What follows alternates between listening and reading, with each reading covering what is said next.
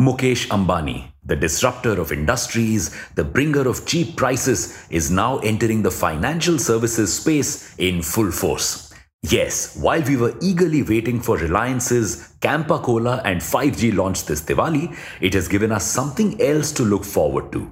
Jio Financial Services, or JFS. JFS will be formed after demerging RIL's current financial services business from the core company. But why is a demerger needed? Welcome back to Revolution Read On, a daily podcast where we break down one story from the world of business and finance. Click on the subscribe button to never miss an update from us. Here's your story for today. Let's start with the basics. A demerger is when a company separates an arm to make it a full-fledged company. Kind of like when you move out of your house and have to be a fully functioning adult on your own. Right now, Reliance is planning on hiving off its financial services arm and merging it with Reliance Strategic Investments Limited, its wholly owned subsidiary. Why? RSIL is a non-banking financial company. So merging these two separate arms will consolidate all of RIL's financial operations in one company. This will be more efficient and easier to manage. So this demerged company can reach newer heights and scale up fast when run independently. Hence, Jio Financial Services has been created and the company is also soon going to list on the stock exchange.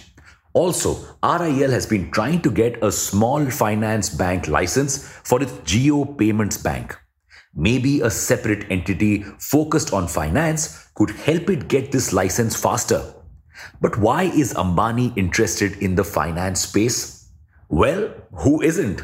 Everyone from startups to Tata, Bajaj and Adani are in this space. So why shouldn't Ambani also get a piece of this pie? So the plan is to enter the business of digital lending, insurance, asset management, digital broking, and basically everything finance. Reliance already has most of the regulatory licenses needed for these businesses and also has an account aggregator license. But wait, with so many players already in the market, won't it be tough for Ambani to make a mark in this space? Despite so many lenders in this space, 50.7 million MSMEs have no access to formal credit. Despite so many insurers, only 1 in 10 Indians have a non-life insurance policy. Despite so many brokers in India, only 10% Indians invest in equities. So this space is ripe for disruption. Just like how Ambani delivered the internet to every home in the country, he could take financial services to every corner as well. And as for the competition, India had 14 telecom operators before Jio entered. Now there are only 2 left apart from Jio. So it's the competitors who should be wary because Jio could use its brand name to raise money for cheap and disburse cheaper loan and insurance products. Reliance's entry into this space comes at an interesting time. Right now, the assets of his brother's failed finance venture are up for sales. Tata, Adani and many more are in the race to buy these assets, but Ambani could give them all tough competition to get back the family jewels. So this battle could get interesting and we'll be eating popcorn and sipping Campa Cola as we wait for the winner to emerge. But for now, there's no set deadline as to when the demerger will be completed and when the new company will list on the stock exchange.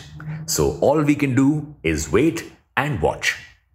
And for now, it's a wrap on your story for today. Thank you for listening to this episode. We'll be back with more tomorrow.